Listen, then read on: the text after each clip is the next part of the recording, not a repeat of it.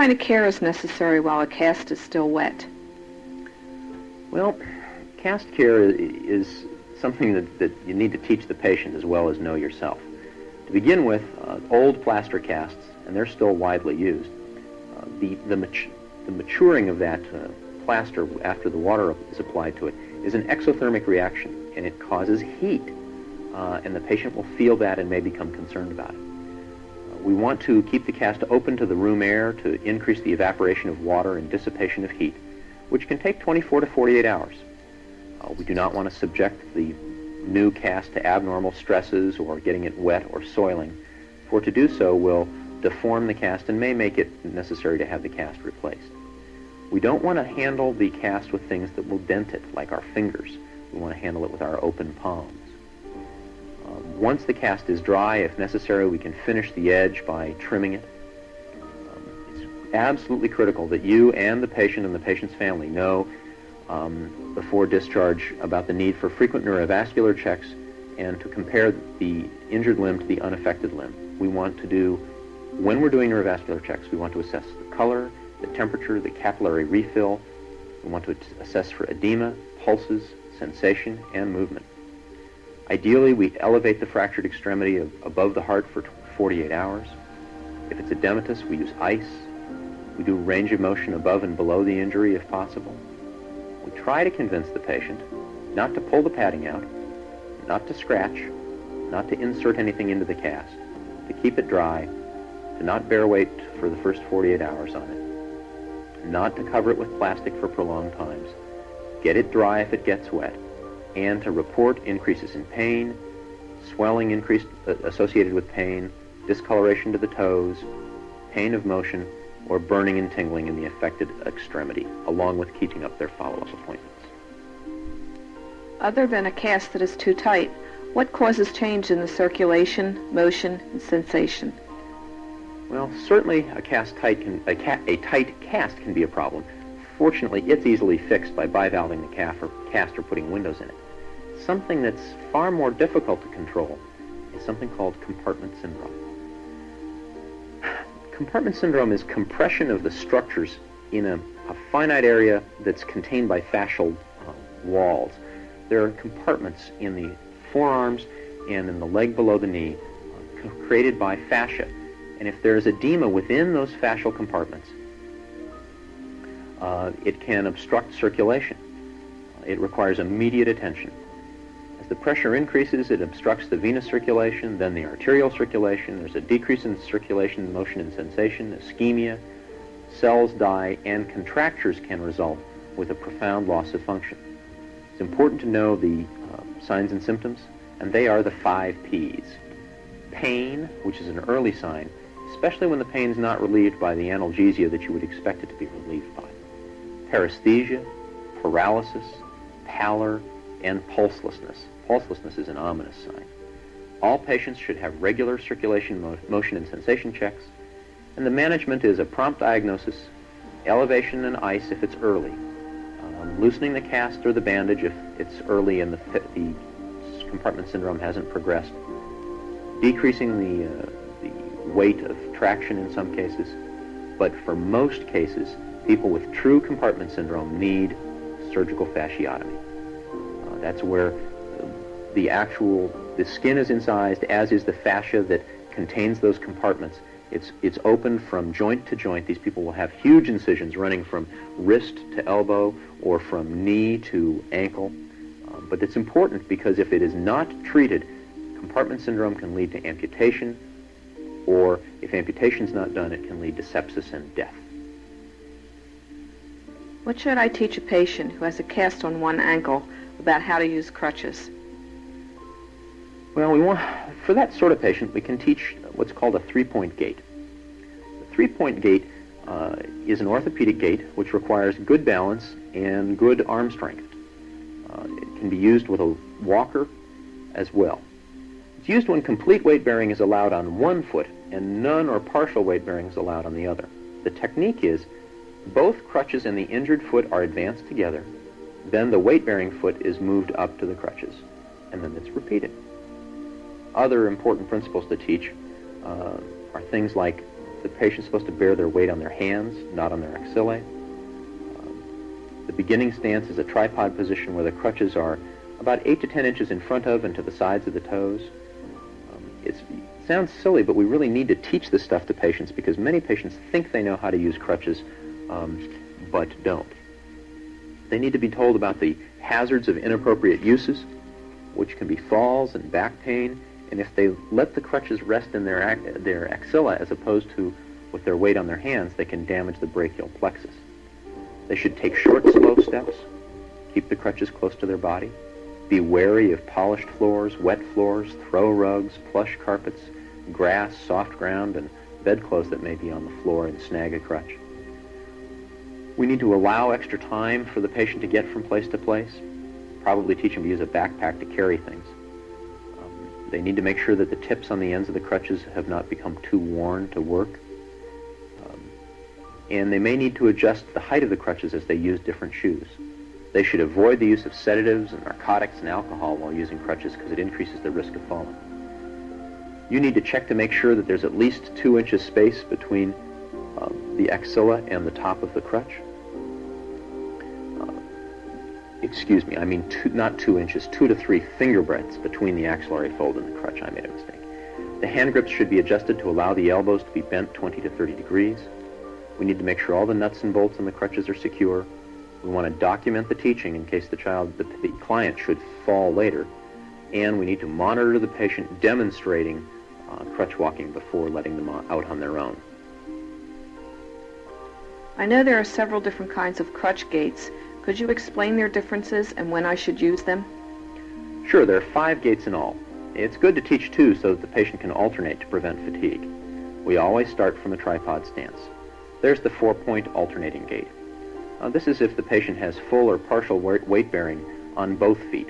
It's relatively safe and a slow gait. It's good for older or less stable patients. It requires constant shifting of the weight and makes it very slow. The technique is place the right crutch forward, then the left foot, then the left crutch, then the right foot. They just alternate, sort of like a horse. 2-point gait is similar to walking. They have full or partial weight bearing on both feet. It's faster than the 4-point, but provides less support. The technique is right crutch and left foot together, left crutch and right foot advance together, and then repeating. There's the swing 2 gait, which provides full or partial weight bearing to both feet.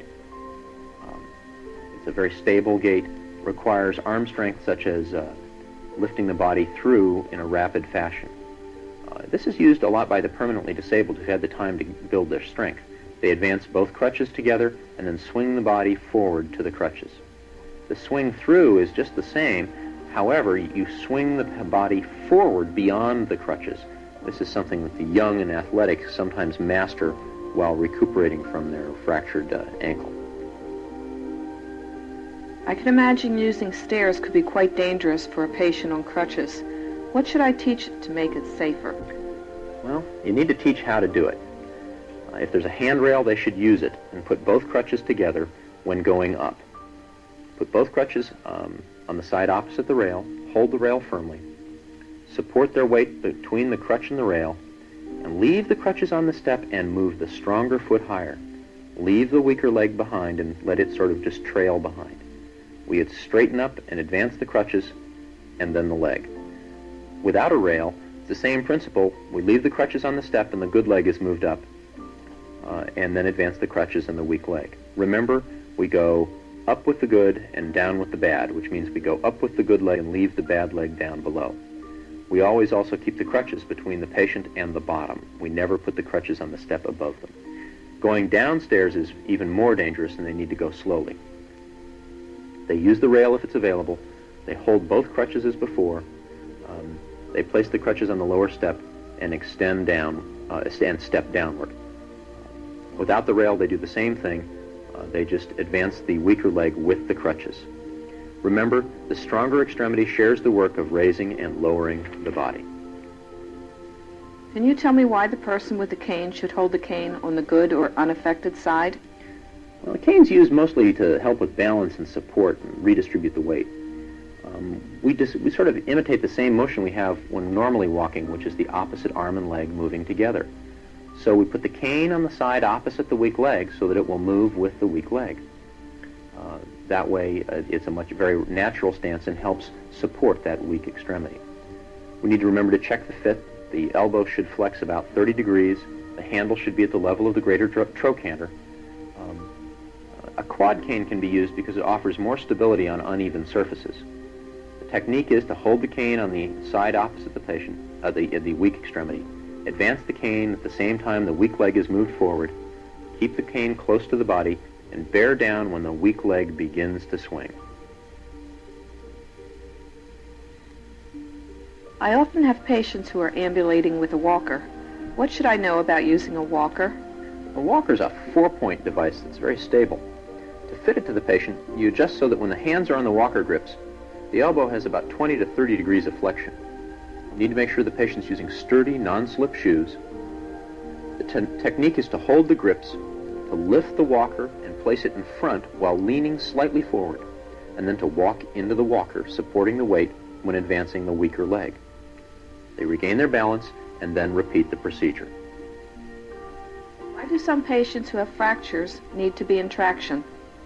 Well, we need to remember the two goals of managing fractures. One is to realign the bone fragments, and the other is to immobilize the patient to allow the callus to build.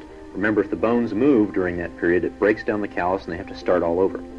Traction is the application of a pulling force to a body part that is used to reduce, align the bones, to immobilize the bones, to decrease muscle spasms, to decrease deformity, and to increase the space in a joint in some cases. There's two types. There's straight and running. The straight is pulling in a straight line, and the running is both the straight and running are pulling traction in a straight line. Balanced suspension's more complex, which both supports the extremity in one direction and then exerts traction at right angles to that support. I always get confused with all the ropes around traction. Can you help to make it simple? I can try. Let's remember some general rules. There's the weights, but then there's a counter-traction to the weights, which is the patient's body weight, and can be accentuated by the position of the bed, such as if the weights are pulling the patient to the foot of the bed, we can raise the foot of the bed in some cases up on blocks to keep the patient from sliding that way. It is important to maintain the line of pull by keeping the patient centered in the bed and in good alignment. We must remember the weights must hang freely. They should not be on the floor. They should not be on the bed. The ropes should be unobstructed and not wearing against something other than the pulleys. The knots should be intact, and the knots should not be in the pulleys because they will impair free movement of the weight and the patient.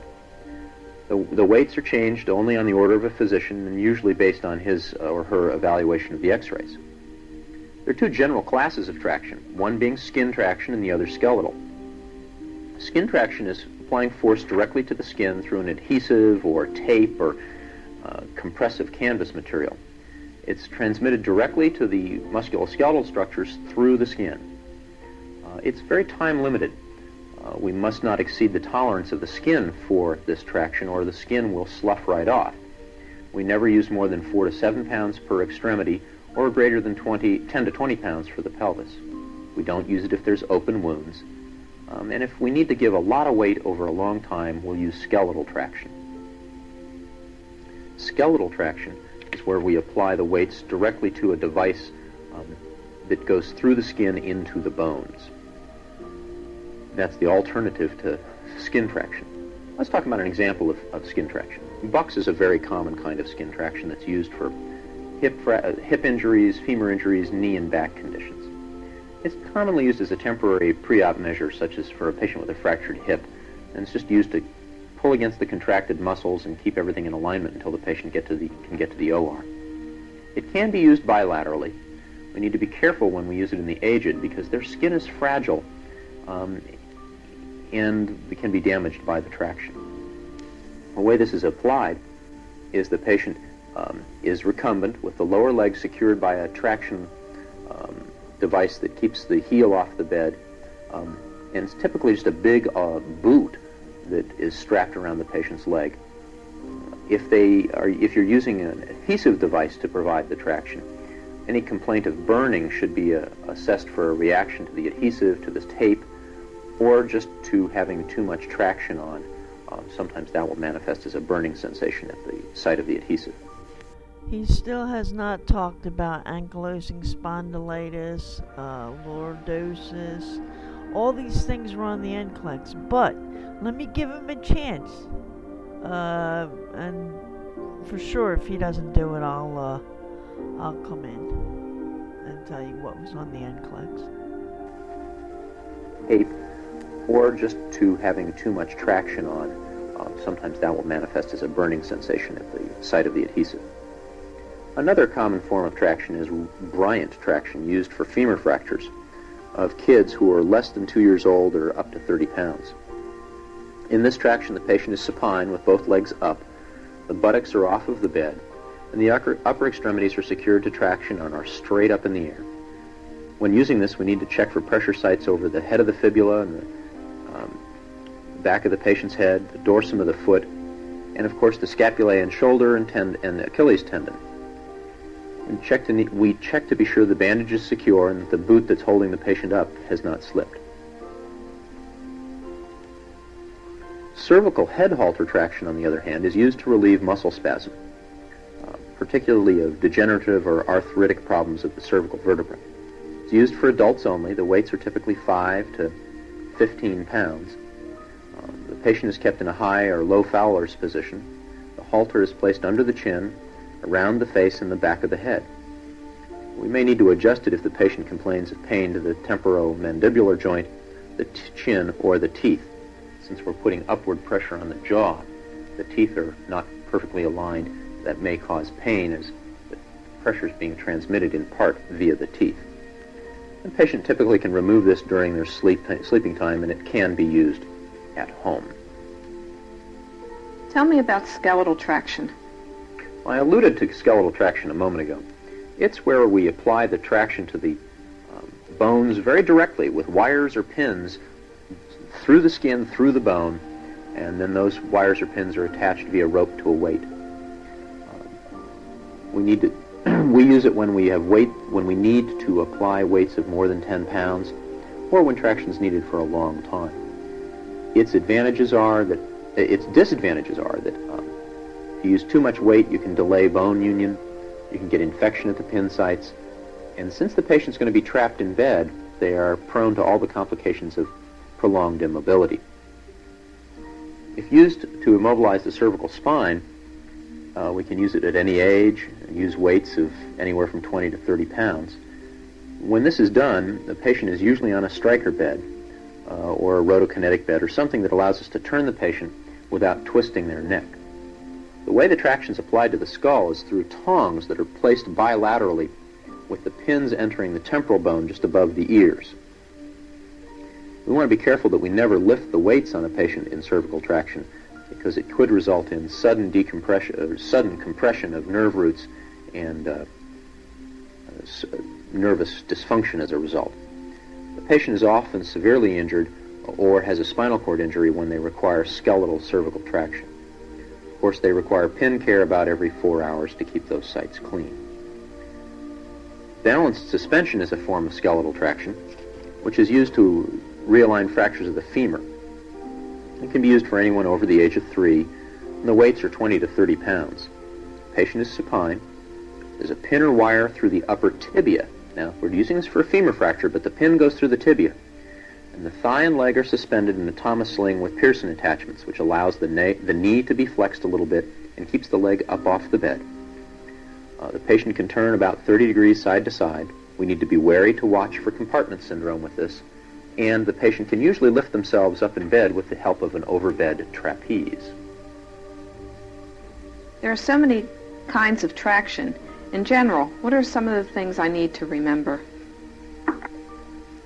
Well, for skin traction, it's important for you to maintain the traction, keep the limb in a neutral position. You're less likely to be able to turn the patient from side to side than in skeletal traction. And remember, you can loosen the device that's attached to the skin for skin assessment if the limb is supported by another nurse. We need to assess for potential skin breakdown, particularly with the adhesive device that's being used for it. Some people have an allergic reaction. You need to daily palpate over the traction tapes to detect tenderness. You need to visually inspect the Achilles tendon if the device covers it. And we need to be wary of nerve pressure. You see, with traction to the lower extremity, there's the potential for injury to the peroneal nerve, which passes around the head of the neck of the fibula. Pressure there can cause foot drop, so we assess circulation, motion, and sensation. And in specific, we assess the ability of the patient to dorsiflex and plantar flex their foot. If there's traction to the arm, there's risk of ulnar nerve injury. So we want to assess the patient's ability to actively abduct their little finger, and we assess sensation on the ulnar side of the little finger. If there's any changes in these sensations or motion, we notify the physician immediately. Of course, we check for distal pulses and warmth and color of skin and assess for Hohmann sign. For skeletal traction, we need to maintain the traction, make sure the ropes and weights are all free and that the patient has not slept down in bed and that the knots are secure. We need to be wary of skin care and help the patient move by using a trapeze, and make a special effort to look at the patient's entire back. We check distal CMS frequently. And the pin sites we assess by making sure that there's no drainage, although serous drainage is okay. We don't want purulent drainage. Make sure there's not undue inflammation and that there's not undue pain there. We cleanse them at least every 8 hours as ordered and keep them clean and free of encrustation. What is congenital hip dysplasia? Well, it's a broad term that describes a couple of things. Conditions of imperfect hip development where the hip can dislocate quite easily. It's reversible if treated early. The causes are not known, but we do know it happens to females more than males. The subluxation of the hip involves stretching of the stretching of the ligament tear and the hip capsule. Dislocation of the hip is not merely the stretching of those ligaments, but the femoral head actually loses contact with the acetabulum. This is hopefully detected early in life when the patient is merely an infant. And some of the ways that it's detected is what's known as the O'Fallani test. As the legs and hips are flexed and manipulated forward and backward, the hip can be felt to slip into and out of the acetabulum. If that happens, the patient probably has congenital hip dysplasia. Also, we can use Barlow test, where as the legs and hips are flexed and manipulated forward and backward, an audible click can be heard. This also suggests the patient has congenital hip dysplasia. Other signs are things such as shortening of a limb, an asymmetric thigh, asymmetric gluteal folds, or a broadening of the perineum. How is this treated? Well, hopefully we can treat it early in the child's life because we have a high success if we start treatment earlier than 2 months of age. Our goals are to maintain the bone in a safe position with the femur centered in the acetabulum in an attitude of flexion of the hip. The treatment involves either triple diapering a little guy to keep the legs abducted and flexed, or we can use a Havlik harness that pulls the legs and hip into a flexed position and is worn full time until x-rays show the joint is stable at usually 3 to 6 months. In more severe cases, we may need to use hip spica casts with a gradual change in the child's hip position. And in the most severe cases, they may have to do an open reduction for soft tissue obstruction. Soft tissue may get between the hip and the acetabulum. No treatment is recommended if the child is over 6 years at the time it's discovered. The nursing care of these patients becomes challenging. We need to educate the parents carefully because success depends on their understanding of the plan. If we're using a spica cast, it's even more challenging because it can't be removed like the harness can. We need to be innovative with bowel and bladder care to protect the cast. And we can increase absorption of urine by using more than one diaper at a time, or perhaps even using a sanitary napkin which will fit right in the space in the cast. Sometimes we need to use a barrier such as opsite to protect the cast and or skin.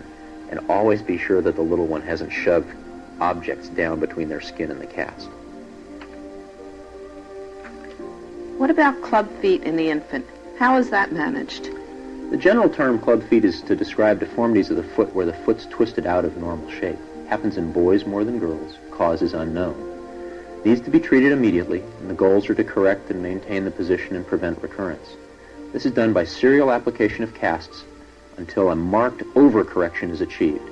These kids will have a cast every few days for a few weeks and then a cast every 2 weeks until things are correct. Surgical correction is done only if manipulations and casting are ineffective. The nursing care involves assessing the skin under the casts, frequent circulation, motion, and sensation checks, and educating the parents. Again, successive treatment depends on parental commitment. I have cared for a number of persons with hip fractures. Is there anything special about clients who have hip fractures? Well, yeah, there is. Usually, hip fractures occur in the aged. And as a result, we need to worry about their coexisting health problems, which are common in the aged. Typically, they are placed in Buck's traction immediately after their injury in anticipation of their surgery. While they're in Buck's traction, we need to be careful to check their skin underneath the traction device, which is typically a boot. We need to check the alignment of the lower extremity. And we need to check to be sure that the patient hasn't slid down in bed as a result of the pull of the traction devices. We need to make sure that the weights are swinging free of the end of the bed and are not impaired or trapped against the foot of the bed. We need to be wary to make sure the patient gets adequate pain medications, including medications expressly intended for muscle spasm. Position them as well as we can within the constraints of their injury. And we need to bear in mind not to forget the range of motion for the uninjured extremities, because in the aged, if extremities are not used, they very quickly get a limited range of motion in contractures and stiff joints, and that's the last thing we want to have, because that will not only impair on the recovery from this injury, but will make their recovery, their ability to care for themselves afterwards less. Postoperatively, people with hip injuries or hip surgeries have all the usual considerations, plus our need to check their distal circulation, sensation, and motion. And if a prosthesis was implanted, there's a risk of dislocation if we allow them to adduct or their hip or extremely flex it. So we put an adductor pillow between their knees when they're supine or lying on the good side. We avoid extreme hip flexion, and we avoid turning them onto the operative side. And as soon as possible, we have them get out of bed with PT to begin their return to regular life. Why do some persons with hip fractures have a plate or pin and some have a hip replacement? That confused me for a long time, too. Let me see if I can make it clearer for you. The blood supply to the head of the femur can be disrupted by a fracture. The higher the fracture along the neck of the femur, the greater the risk. If there's a fracture inside the joint capsule, usually it's necessary to remove the head of the femur and place a prosthesis. The nursing care of a patient who's had a hip replacement is to maintain good body alignment, and as I said earlier, no adduction of the hip, no extreme flexion of the hip, good pain control, perhaps using a patient-controlled analgesia device. We want to preserve joint function, so many of these patients will have continuous passive range of motion machines.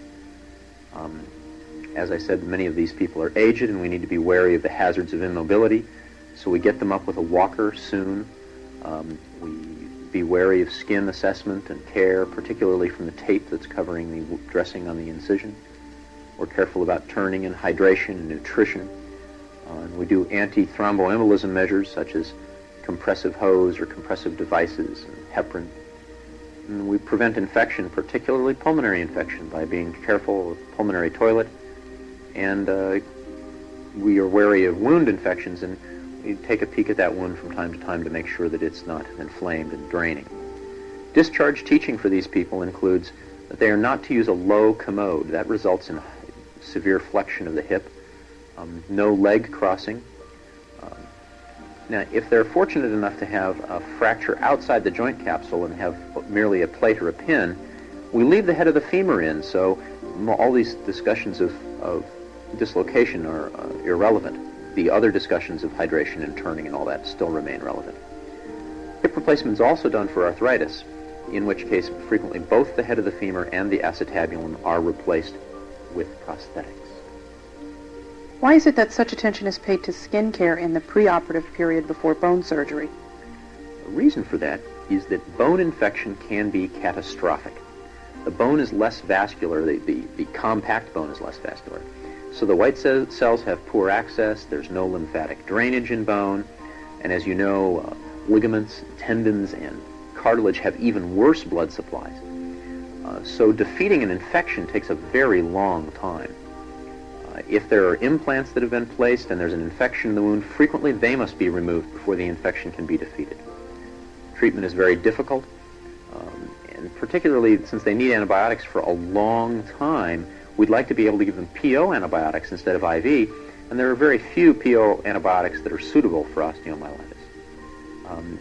One thing that docs will sometimes do is open up the wound and actually implant antibiotic beads in the site that will leach out antibiotics slowly over time.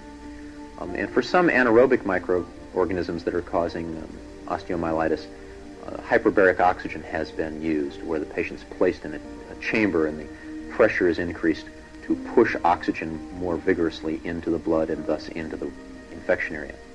This is the reason that such attention is paid to scrupulous skin care at the operative site before orthopedic surgery. It seems as though I've cared for more women than men with hip fractures. Also, most of the persons with hip fractures are older. Why? The major reason is the disease osteoporosis, which is the loss of bone mass. It can be a very crippling and painful disease. It is the leading cause of fractures in females and in the aged. The risk factors are female gender, increased age, white race, women who've had an oophorectomy, or patients who are immobile, or people who don't take in sufficient dietary calcium. The disease begins as early as ages 30 and 40 years, but is not clinically evident until about 60 to 65 years. The areas that are most affected are the spine, the hips, and the wrists. Now, when I say that it's more common in women than men, I mean it is 8 times more common in women than in men. And the hypotheses go, well, when we know that women take in less dietary calcium than men, we know that the women have less bone mass to begin with. The reabsorption begins earlier in women than in men and increases with menopause, the reabsorption of bone. Pregnancy and breastfeeding depletes body calcium reserves unless there's adequate oral intake during that time. And last but not least, since most women live longer than most men, they are just exposed to the risk of these fractures longer. The prevention, we believe, is ensuring an adequate calcium intake, a good exercise program, because remember, stress causes bone to build more bone. So if we stress them by exercise, we'll have bones that are building, not decaying. And the use of estrogen after menopause is believed to be preventative for osteoporosis in women. You've explained about nursing care for a hip replacement. What about care for a person having a knee replacement? Well, the usual post-op things we've talked about, pulmonary care, pain care, and so on. But in particular for the knee, we need to be wary of distal circulation, motion, and sensation. And we need to encourage the patient to move that leg. They get ankle exercises. They may have a continuous passive motion machine for the hip and knee. And ideally, we get them out of bed the next day on a walker. Get them in a knee immobilizer and have them keep their leg elevated when they're up in a chair. The usual measures that we've described for prevention of deep vein thrombosis and pulmonary embolism on the surgical tape. What is an arthroscopy? Well, an arthroscopy is insertion of a scope into the joint capsule, which allows inspection and surgery through this scope in the capsule. Its advantages over conventional surgery are a more rapid return to activity, a decrease in inflammation, decreased degeneration of the joint, decrease post-traumatic arthritis. The process is that this is done in the operating room under general anesthesia. There is the usual surgical preparation of the skin, and the scope is inserted, and there actually may be multiple puncture sites where the scope goes in one place and the instruments go in another place. They can inspect what's going on in there and even remove fragments, shave pieces of cartilage, and make other sorts of repairs through the scope. The post-operative care is similar to other surgery in that we still attend to pain in lungs and urinary and deep vein thrombosis. But in special, we care about distal circulation, motion, and sensation. We use ice to the knee to prevent excessive swelling. Swelling will delay the person's return to activity. Put them in a knee immobilizer and elevate the leg. Now, we say a lot about ice and elevation, and a lot of people think it's not a big deal.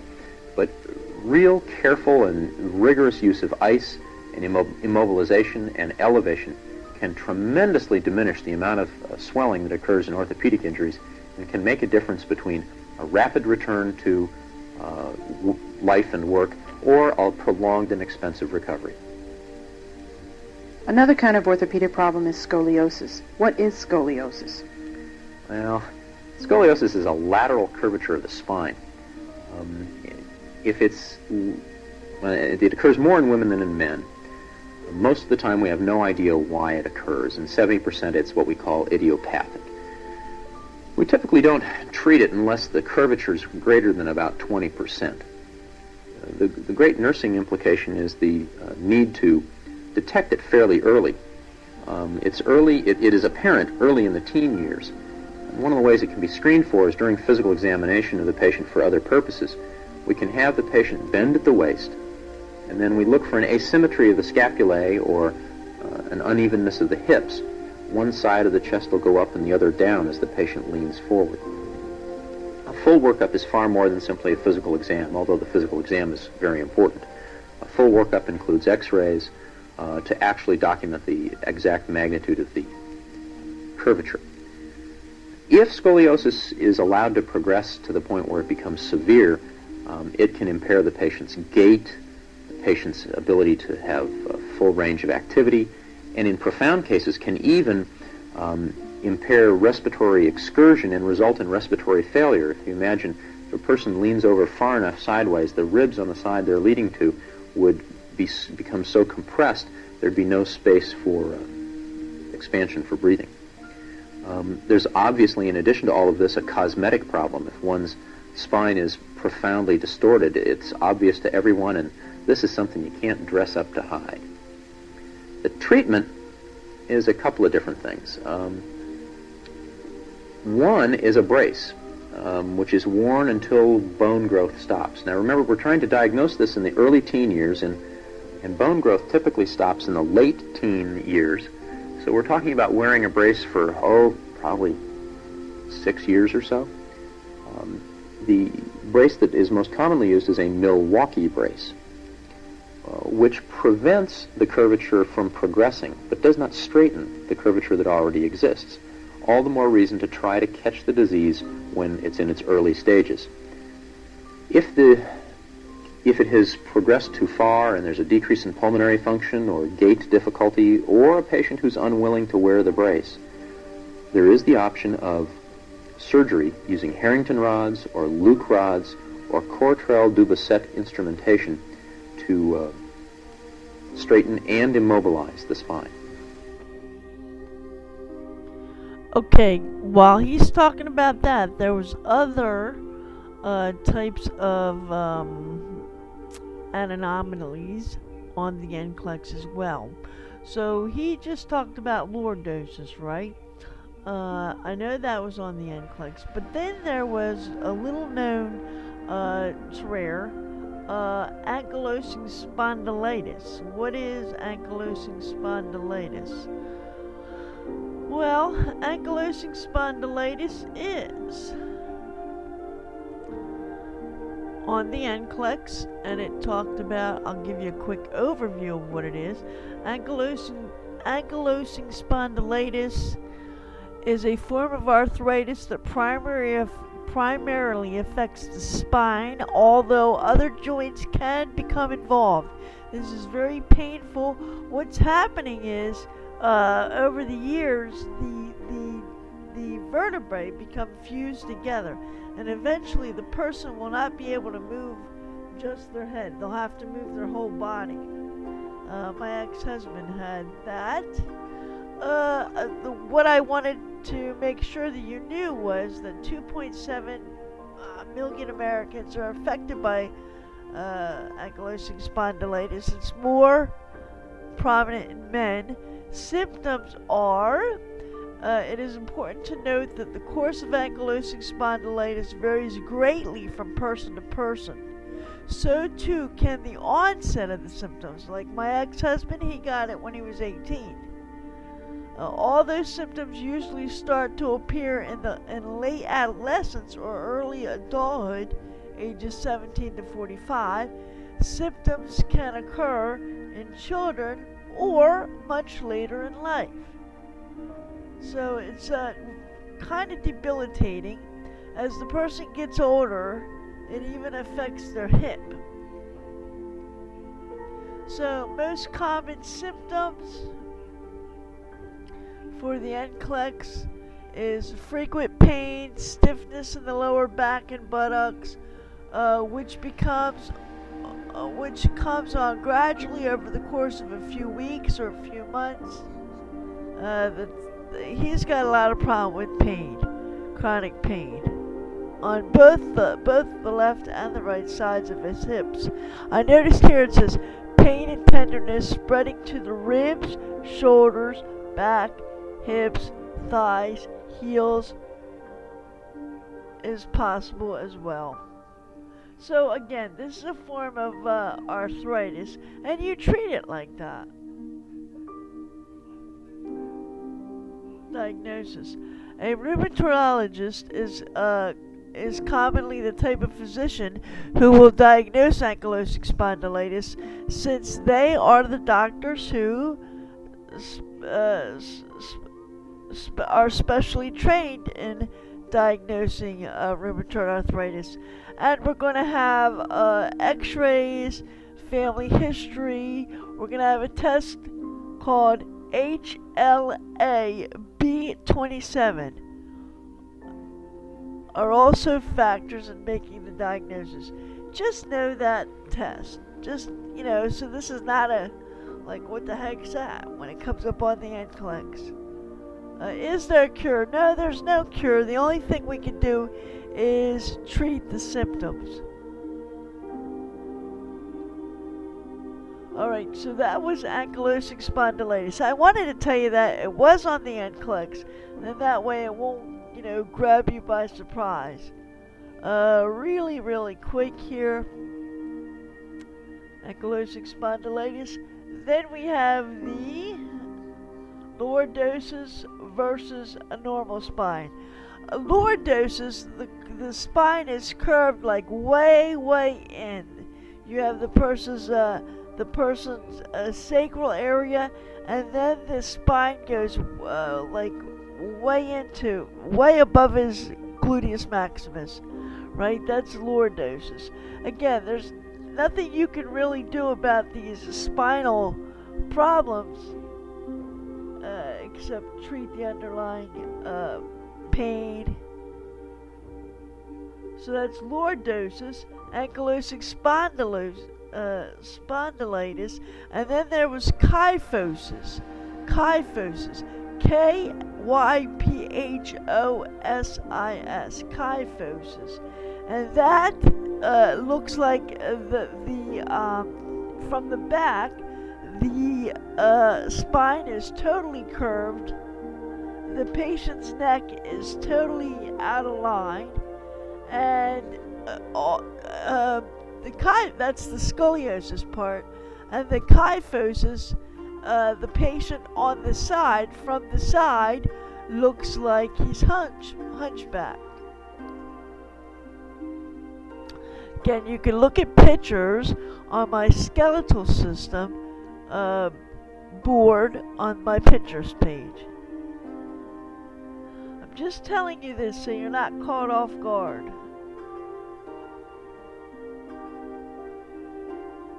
Again, the way you really treat this is, you can wear the braces like James is talking about if it gets caught earlier in life. But really, you have to treat the pain. Okay, I want you guys to know, and of course you know, rheumatoid arthritis, osteoarthritis. I want you to know that stuff. Alright, let's go back to James because he's doing a pretty good job.